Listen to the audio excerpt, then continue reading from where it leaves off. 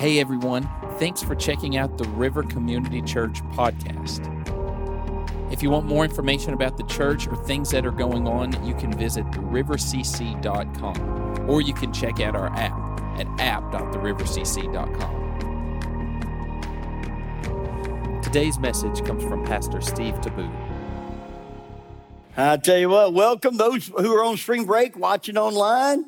Enjoy it. We got sunny weather here. You really should have stayed in town.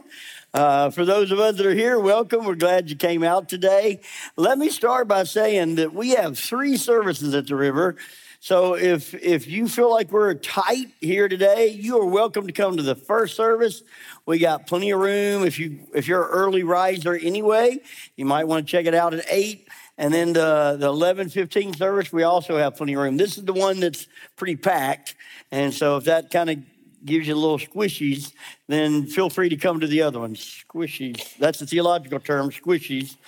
All right. I'm Steve, and I'm pastor here. Glad to have you joining us today. We are reading through the Bible from Genesis to Revelation. If this is your first time, I want you to know that we have free Bibles out there on the table. We'd love for you to grab one and take it with you so you can read along with us. Each day is given a specific reading. It's in order that is there. And then on Sundays, I am preaching out of whatever we read during the week. Now, there's so much I get to choose from. I mean, this week there's a lot of different heroes, a lot of different stories.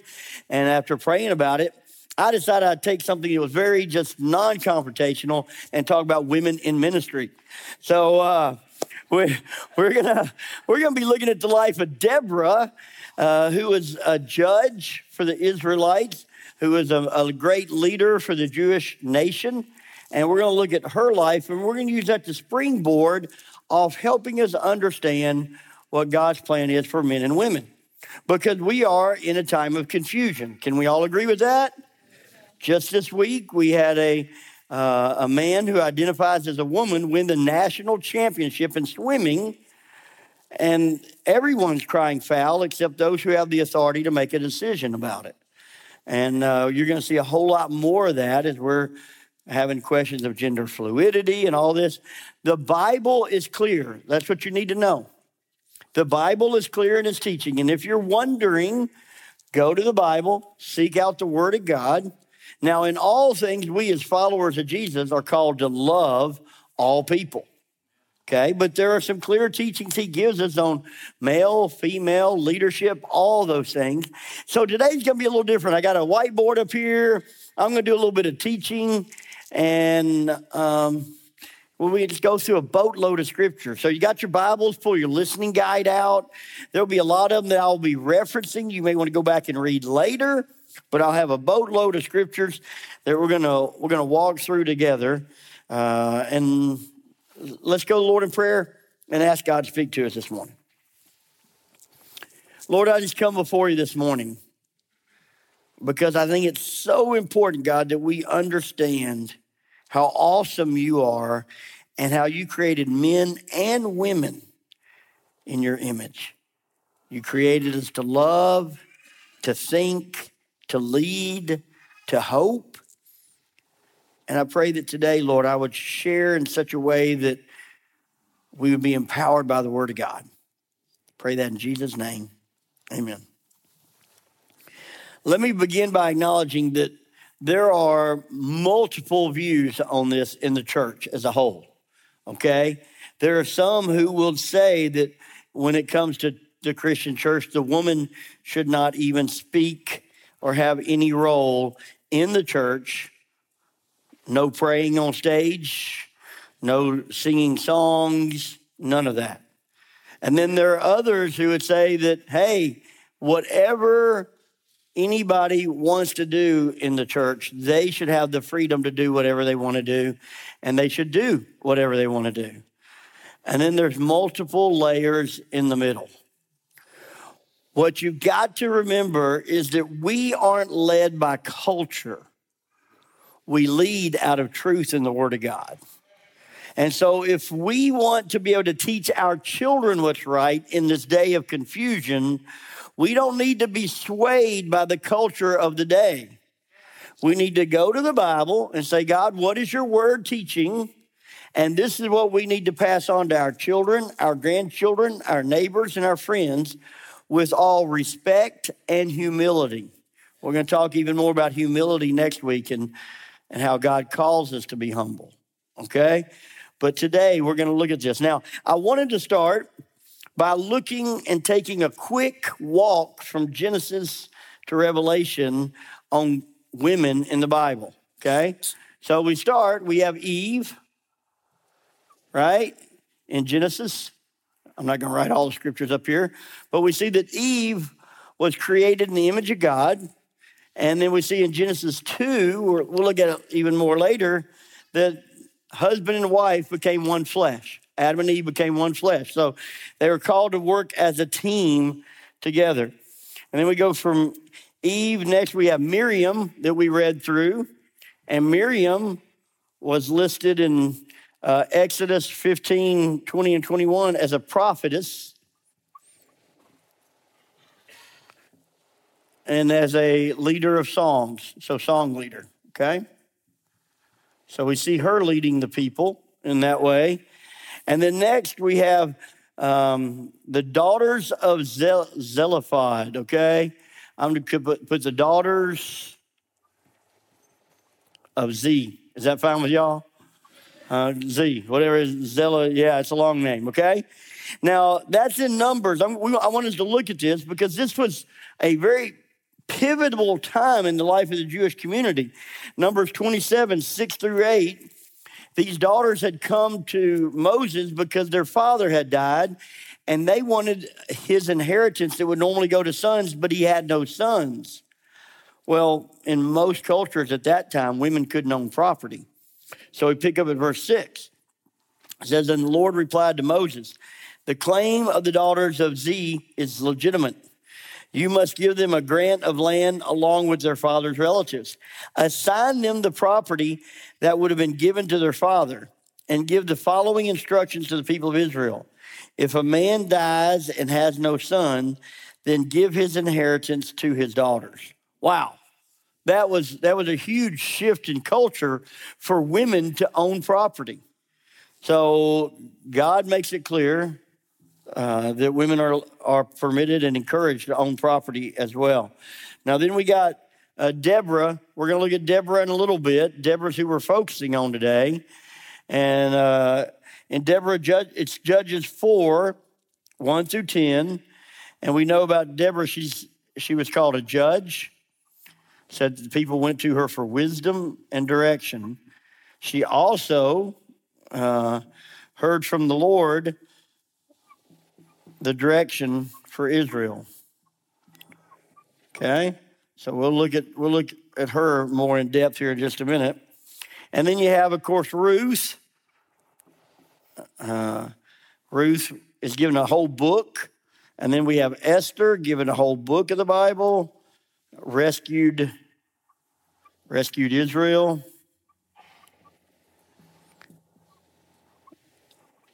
Okay. And then we go into the New Testament and we see how Jesus always honored women. Okay, and there's multiple examples. I'm just going to leave it at Jesus always honored women. There's so for example, we have the woman who is called in the act of adultery in John 8, which your first question you need to ask is if the woman's caught in the act of adultery, where's the dude, right? Anybody ever pick up on that? It's like, wait a minute, we're bringing the woman, but where's the guy? They didn't want the guy. They just wanted to trick Jesus. They wanted him to either say she is to be condemned to death by stoning, which would then put him in opposition to the Roman law if he was to throw the first stone, because the Jews were not allowed to issue capital punishment under the authority of the Roman Empire. That's why the Jews had to go to Pilate for Jesus to be crucified. Or they wanted him to say she is free and forgiven, there is no punishment, so then he'd be in violation of their law and they could discredit him as a teacher.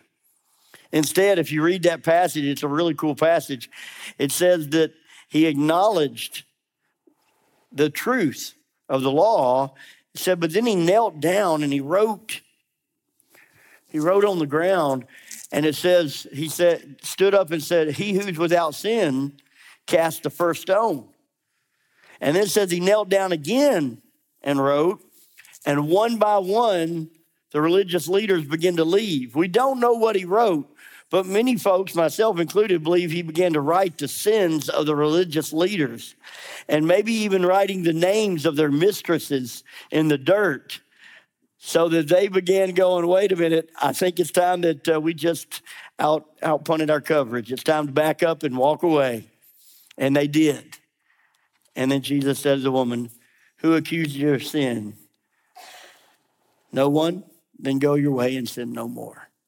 Jesus was respectful even in that situation. Then we have the woman at the well, also in the book of John chapter 4, who it wasn't allowed for a rabbi to speak to a woman in public. It was a cultural no-no.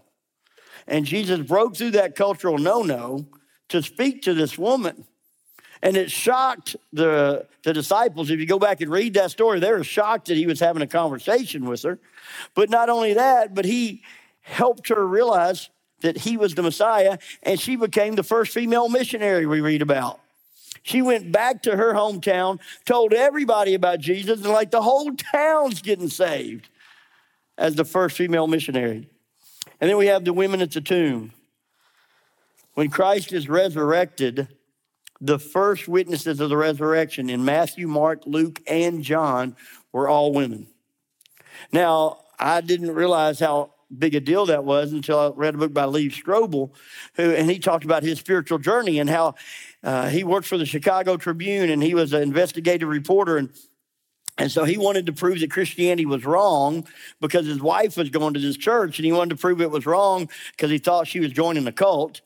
And so he started trying to disprove Christ, and this was one of the things that actually helped him understand the truth of the gospel.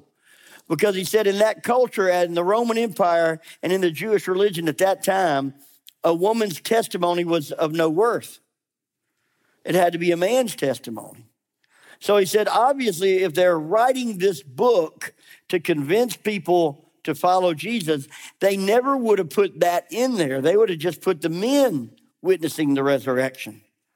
He said, so by them marking that it was women that saw Christ first in the resurrection, it was a testimony that this was really something that really happened, and they just wrote down how it happened. So those are just some of the examples of women in the life of the church and women in creation and how God honors women, okay?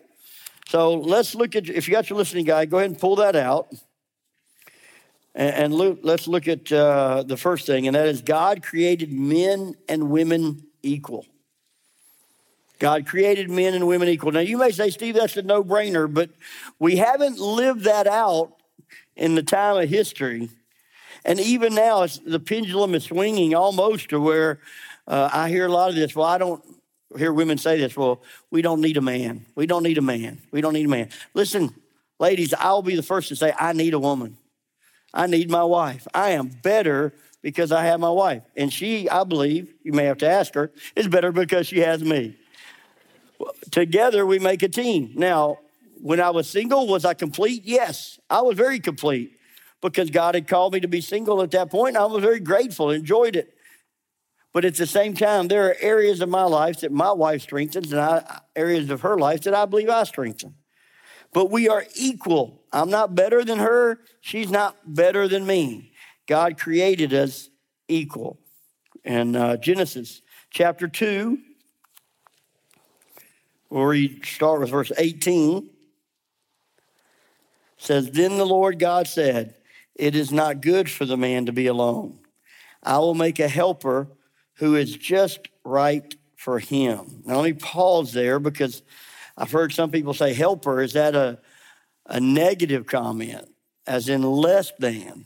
Because oftentimes in our jobs today, if someone's considered, let's say someone's the plumber, and then you have their helper. One's paid more, one's paid less. So is that a negative statement? It is not. To prove it so, you have to compare it to other scripture. And in Psalm 59:4, David refers to the Lord as his helper. And in the New Testament, Hebrews 13:6, the writer says, the Lord is our helper. Now, obviously, the writer would not be saying that God is less than he is. Make sense? Okay. So we are a team. So God created men and women equal. Skip down to verse 24. It says, this explains why a man leaves his father and mother and is joined to the wife, and the two are united into one. Not one greater, not lesser. We are created equal. And then in salvation, you can flip over to Galatians 3:28, one of several passages that make this same reference. But Galatians chapter 3, verse 28 says, there is no longer Jew or Gentile, slave or free, male and female, for you're all one in Christ Jesus. So in your salvation, you are equal, male and female. It takes just as much of the blood of Jesus to rescue one person as it does the other. Doesn't matter what your background is. Doesn't matter where you're born. Doesn't matter if you're a woman. Doesn't matter if you're a man. We are equal in the eyes of the Lord. Okay? So we all on the same page so far? All right, let's move forward. Second thing, God uses both men and women to change the world. He uses both. In this passage in Judges, we'll read that together. This is the passage about Deborah, Judges chapter 4, kind of the launching pad for this whole message. It says, after Ehud's death, the Israelites again did evil in the Lord's sight. So the Lord turned them over to King Jabin of Hazor, a Canaanite king. The commander of his army was Sisera, who lived in Harosheth Haggam. Sisera, who had 900 iron chariots, ruthlessly oppressed the Israelites for 20 years. Then the people of Israel cried out to the Lord for help. Deborah, the wife of Lapidoth, who was a prophet who was judging Israel at the time, she would sit under the palm of Deborah between Ramah and Bethel in the hill country of Ephraim, and the Israelites would go to her for judgment. One day she sent for Barak, son of Abinoam, who lived in Kadesh in the land of Naphtali. She said to him, this is what the Lord, the God of your Israel, commands you. Call out 10,000 warriors from the tribes of Naphtali and Zebulun and Mount Tabor.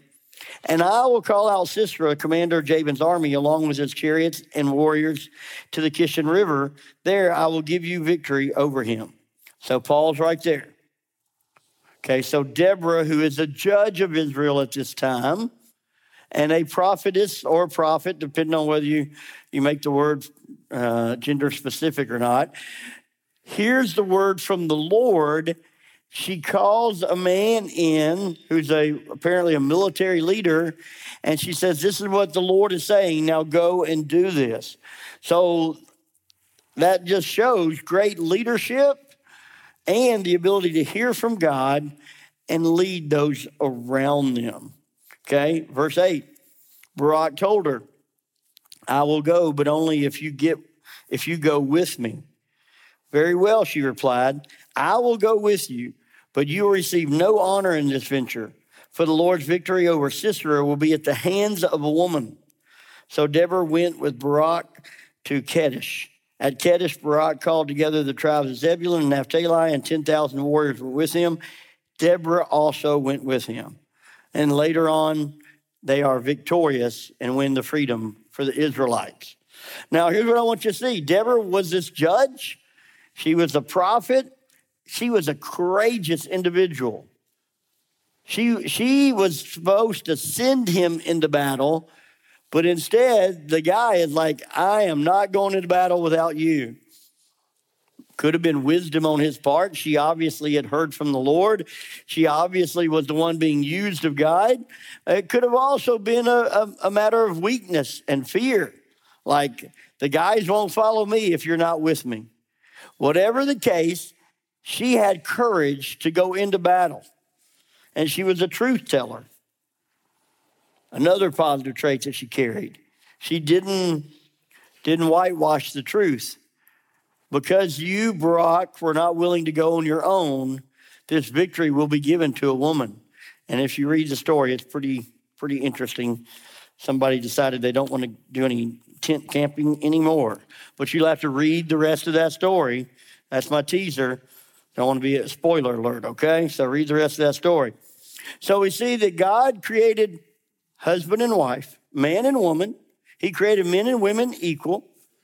And then God uses both men and women to change the world. The story of Lottie Moon, the little video that came in the beginning. Lottie Moon came from a place of affluence, sensed the word of God on her heart to go into the nations, found a way to get to the nations, and her heart was broken for the people of China. Now, interesting, if you read the whole story, Lottie Moon basically was a church planter. She went into an area where there was no gospel and preached the gospel of Jesus Christ. She found the way to their hearts was through cookies. Genius. Using the tools that she had, she would make cookies for the kids, get the kids, tell them stories about Jesus. Then the moms would come wanting to know and probably get cookies. And then families begin to follow. And then when she planted a church, she would find or raise up a man to be the pastor of the church and start another one. And so the Baptist Convention named their offering after her. And now over 5,000 missionaries are sent out every year, largely because this woman had the vision to go out, be a missionary, and help raise the money to send more.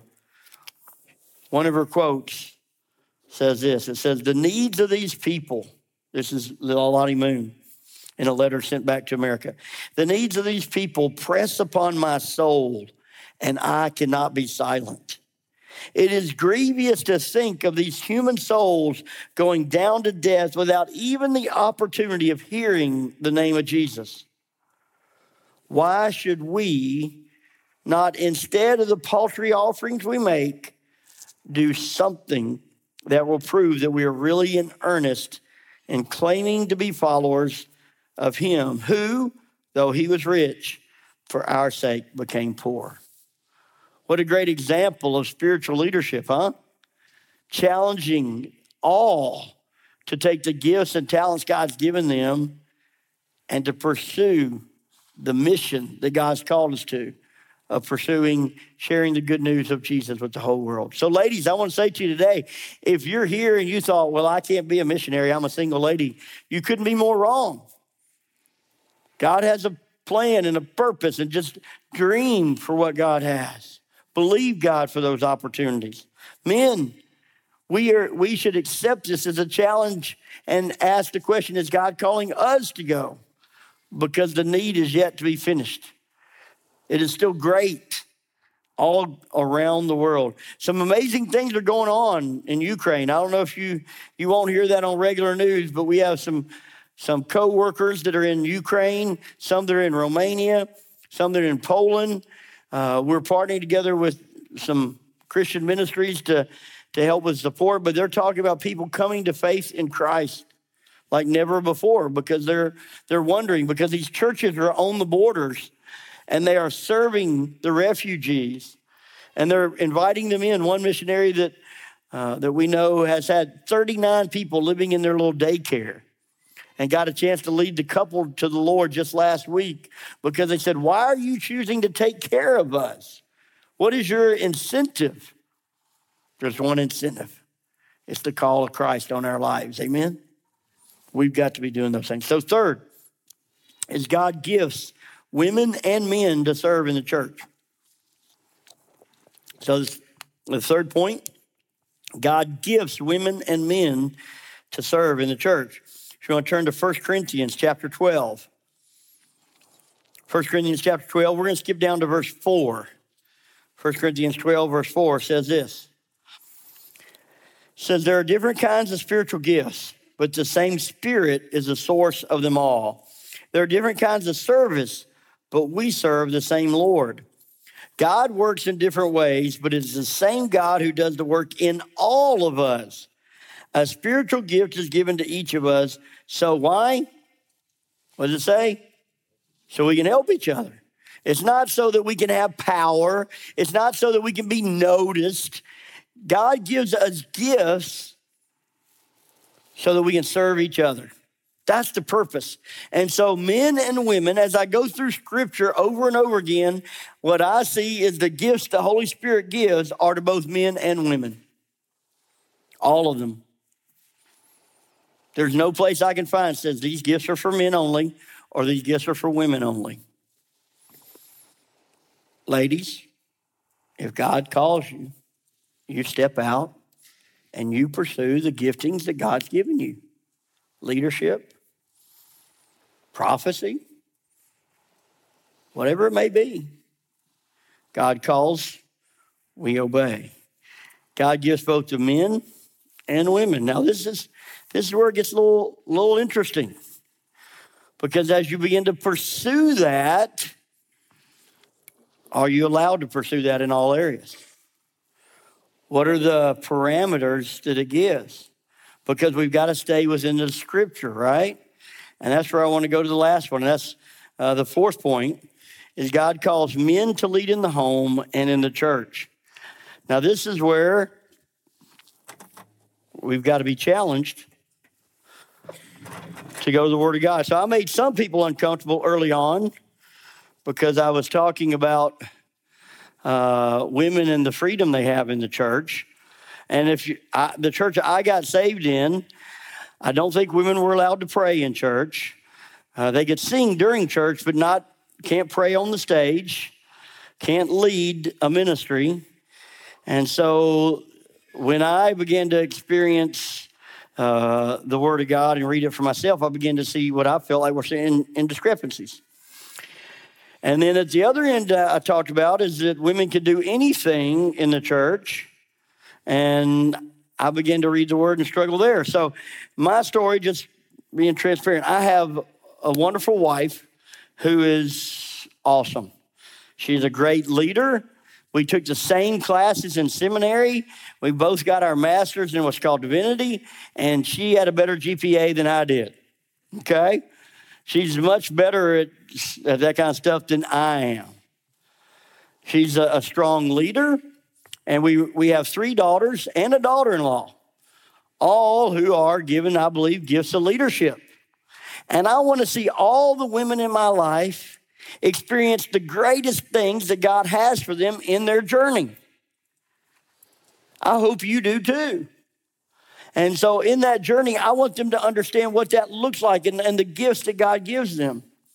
But I also want it to be done in a way that God gives clarity and direction for. And so the first thing is that God calls men to lead in the home. You got your Bibles. Turn to Ephesians 5.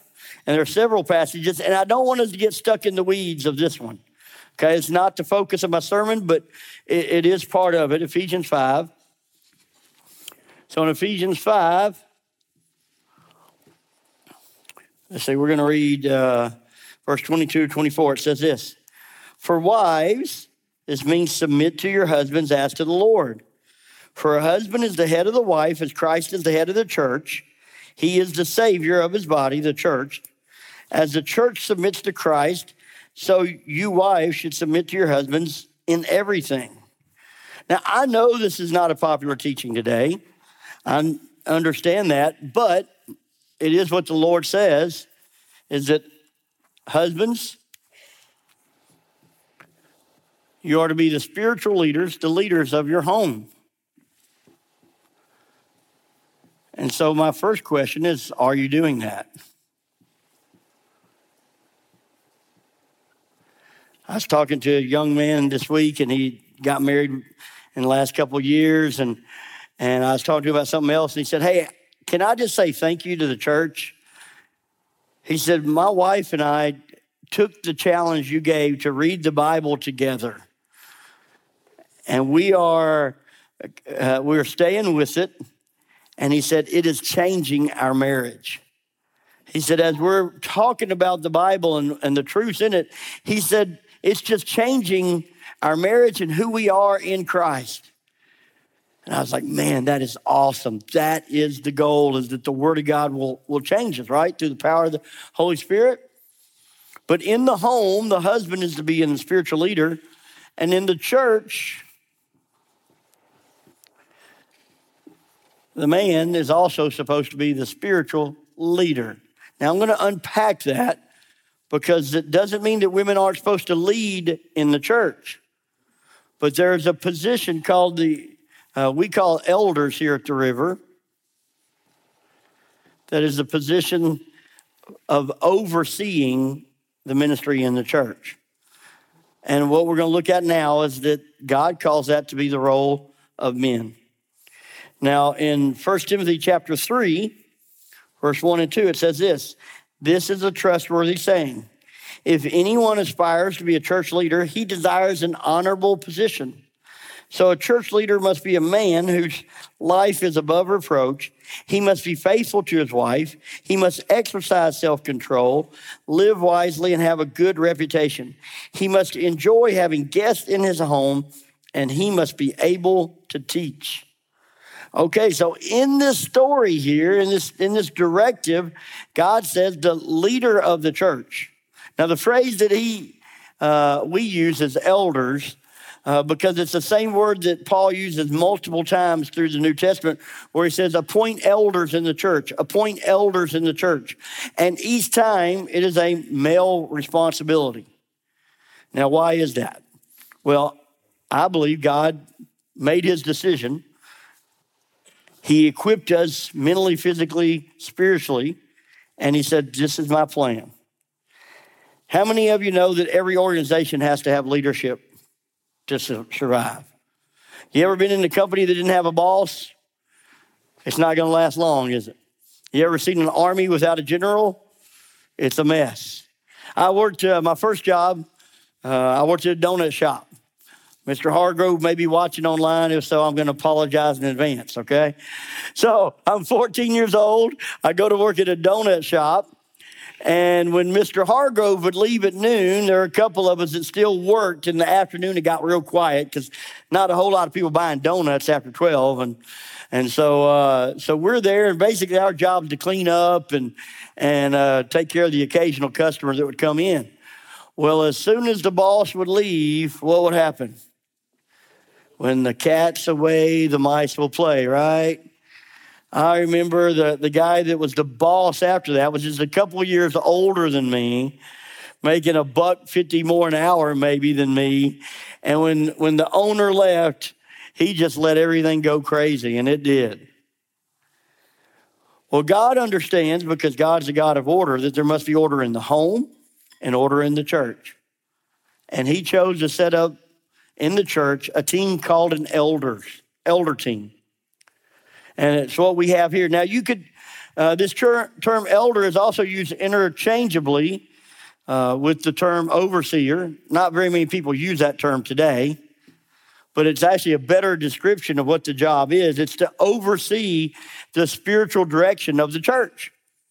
So that would include church discipline. It would include church vision. Overseer really is probably, to me, the best translation of what that word would mean. The idea of calling it church leaders, to me, as the New Living translates it, is too vague. Because everybody in the church, in my opinion, leads somebody. I believe we're all called to lead somebody.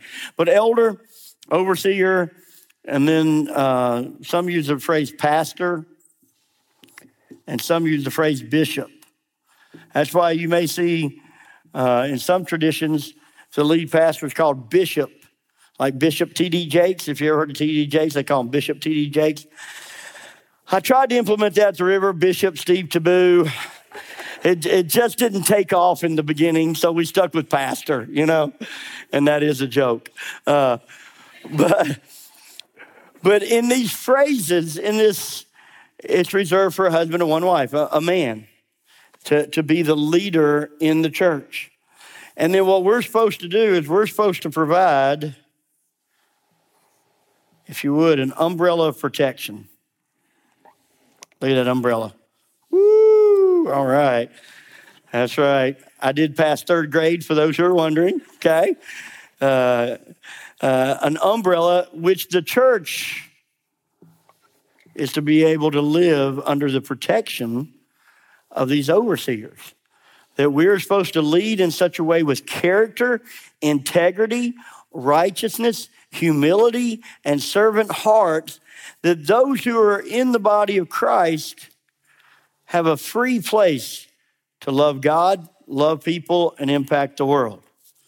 Now, if you're an elder, there's greater accountability that comes with that, according to Scripture. So it even tells us not to be in a hurry to be an elder or try to rush. Now, as we lead, there's a couple things I want to point out. I'm going to do one more drawing here because my goal is clarity today.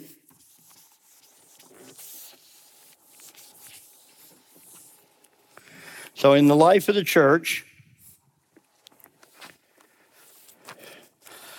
first we have this is the way it plays out is the river, okay? We have volunteers in every capacity, serving, leading, prayer, intercession, mentoring, counseling. We have every idea known to man, I guess you'd say, and we do that by their spiritual gifts. So if you are gifted in teaching, you can teach. Men and women can teach. If you're gifted in leadership, you can teach. We have leaders, male and female, that lead different areas. We have Freedom Ministries. It's a ministry led by one of the women in our church. We have Special Needs Ministry led by one of the women in the church. Multiple leaders. We have life group leaders that are men and women. So that'd be life group leaders. So in our church, we have male and female leadership and service in all these different capacities in our volunteers, okay? So women, we want you to be free to use the gifts, the spiritual gifts God's given you. Now on our staff at the River Community Church, we also have male and female. Let me put that over here. We have a staff with both men and women. Now, in this staff, we have directors, and that the directors can be male or female. So, for example, when we brought Andy Turner on a long time ago to be our executive director, one of the things Andy said to me, he said, "Steve, I don't feel called to be a pastor, but I'm really good at organizing, and I'd love to be able to serve in that capacity at the river until God calls me elsewhere. But I don't feel led to be a pastor." And so Andy was director of ministries when he was here, okay? And then we have directors that are female. So, for example, our outreach director, we have our preschool director, and others. So we have both men and women that are directors. And then we have, over here, we also have pastors. So we have a small group pastor, worship pastor, college, next gen pastor, youth pastor. Okay, now when it comes to the role of the pastor, we reserve that here at the river for men. And here's why. Because to be on the elder team, you must meet these qualifications that we talked about in 1 Timothy 3, right? And so for those that are pastors, one day we hope will plant churches and they will become pastors and start their own elder team. And so for that reason, we use these two phrases, not quite interchangeable, because we have some elders who also don't feel led to be pastors in the church, but they are shepherds of the flock and they have a full-time job on the side as well, right?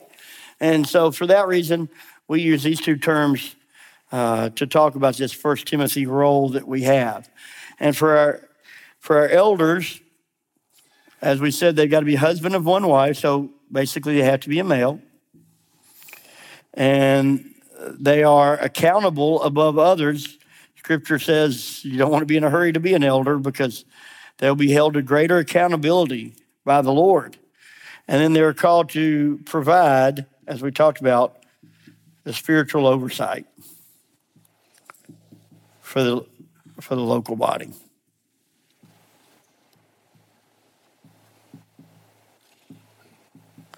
Now, I wrestled with this as a young pastor in California. And the reason I did is because in the location I was at, it was the San Francisco Bay Area. Okay, so to say that there are any limitations for women in that culture, you are putting your head on the chopping block. And I had a buddy of mine, a close friend, who had started a church. And he said, Steve, I'm going to be appointing a new elder pastor at my church. And her name is ... And I was like, I don't know if I'm okay with that spiritually and biblically. He said, well, it's the new thing. Everybody's going to be doing it. You know, you got to move with culture and be willing to go with the culture if you're going to reach the culture. And I was like, I'm going to pray through that. And so I went from Genesis to Revelation, trying to seek the wisdom of God. God, what do you want? Because listen, I want all that God wants to give the church. I don't want to hinder anything because of my biases or my opinions, okay? But as I looked through from the beginning, God established the Levites, the male Levites, to lead the actual day-to-day work, and the priests he established were all men. So then we come to the New Testament, and Paul talks about this being in 1 Timothy and in Titus, a role for men. And so I'm like, Lord, it seems that you're consistent. And then as I read through, it was something that I knew all my life, but it leapt off the page. Jesus broke every cultural, unbiblical boundary that was there that was put in the way of women to do things. But when he went to choose his 12 disciples, he chose all men. If he didn't choose to change that, Steve Tiebout's not going to choose to change that. And so from that day forward, I felt confident in what the scripture teaches. And I hope that this is helpful for you. I hope that you see that God created this beautiful tapestry of male and female.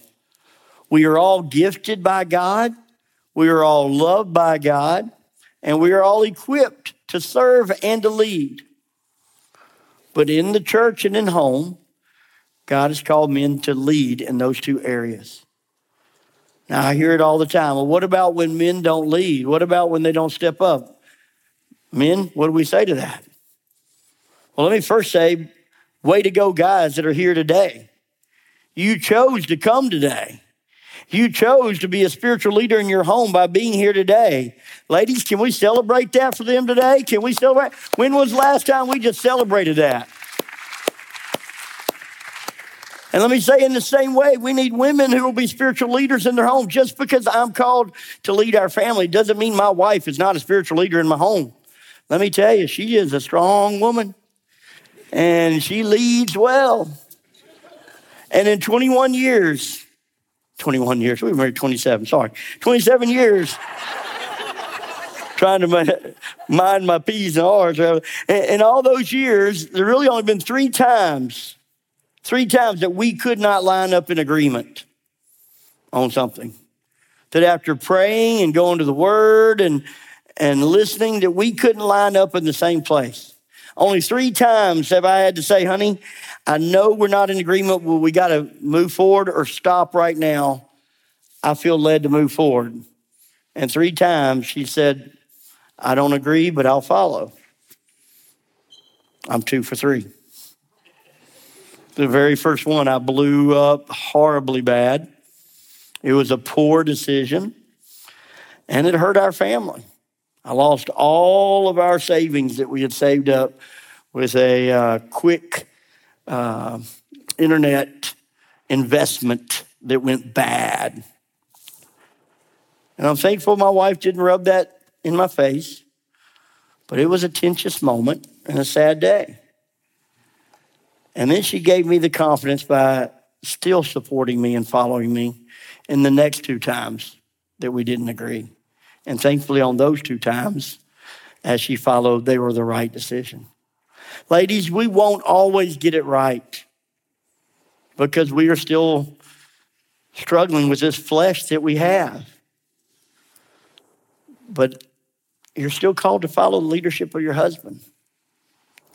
Your elders in the church, we won't always get it right. I will say, because there's a multitude of elders, I feel like we've gotten it right pretty much every time, but you can't have a multitude of husbands, so we can't apply that. That's not apples to apples, okay?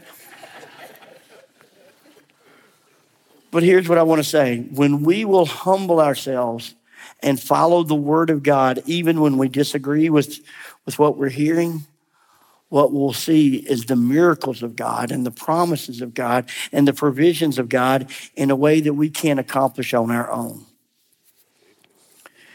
If you are here today and you're married, I want to encourage you to go through Re-Engage, a ministry that talks about those biblical roles of husbands and wives and how to understand how you become one flesh.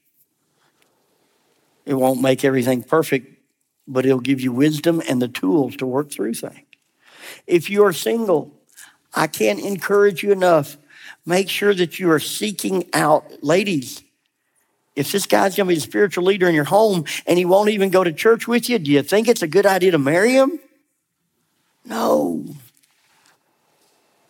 Men, if you're called to be the spiritual leader of your family and she doesn't even want to follow, do you think she's the right one to marry? No. You want your foundation set on the Word of God, the love of God, and you want to walk that out day by day. I'm going to ask you if you would stand with me. Invitation's really different today. There are some here that God has called you to mission work or leadership, and you feel like you've said no and you got your excuses why you can't. I want to encourage you, if that's you today, to come forward and just talk with somebody about it and let them pray over you to my right. Or go to the prayer room in the back. If you need to really talk with somebody, go to the prayer room to the back and let someone pray with you and over you. Perhaps you're here and you just need to talk one-on-one with the Lord. That's what the left side is for over here. Just come and talk with God one-on-one. We won't pray over you because we're trusting that you're wanting some solo time. And then I'll be down front.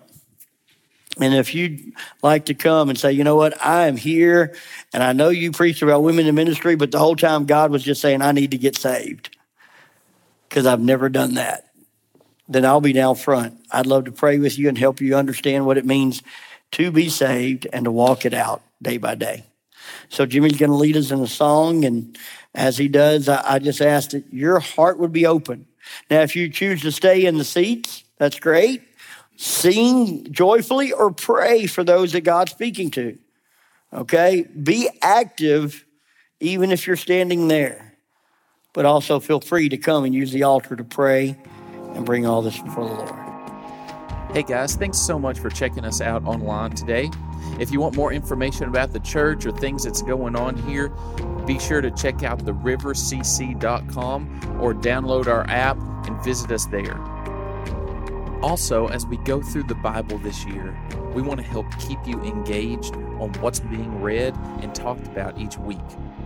To do that, we have a podcast called The Word This Week, which will recap each week's readings, as well as have special guests who will talk about what God showed them that week. So be sure to check that out on all podcast streaming platforms. And again, thanks so much for checking us out online.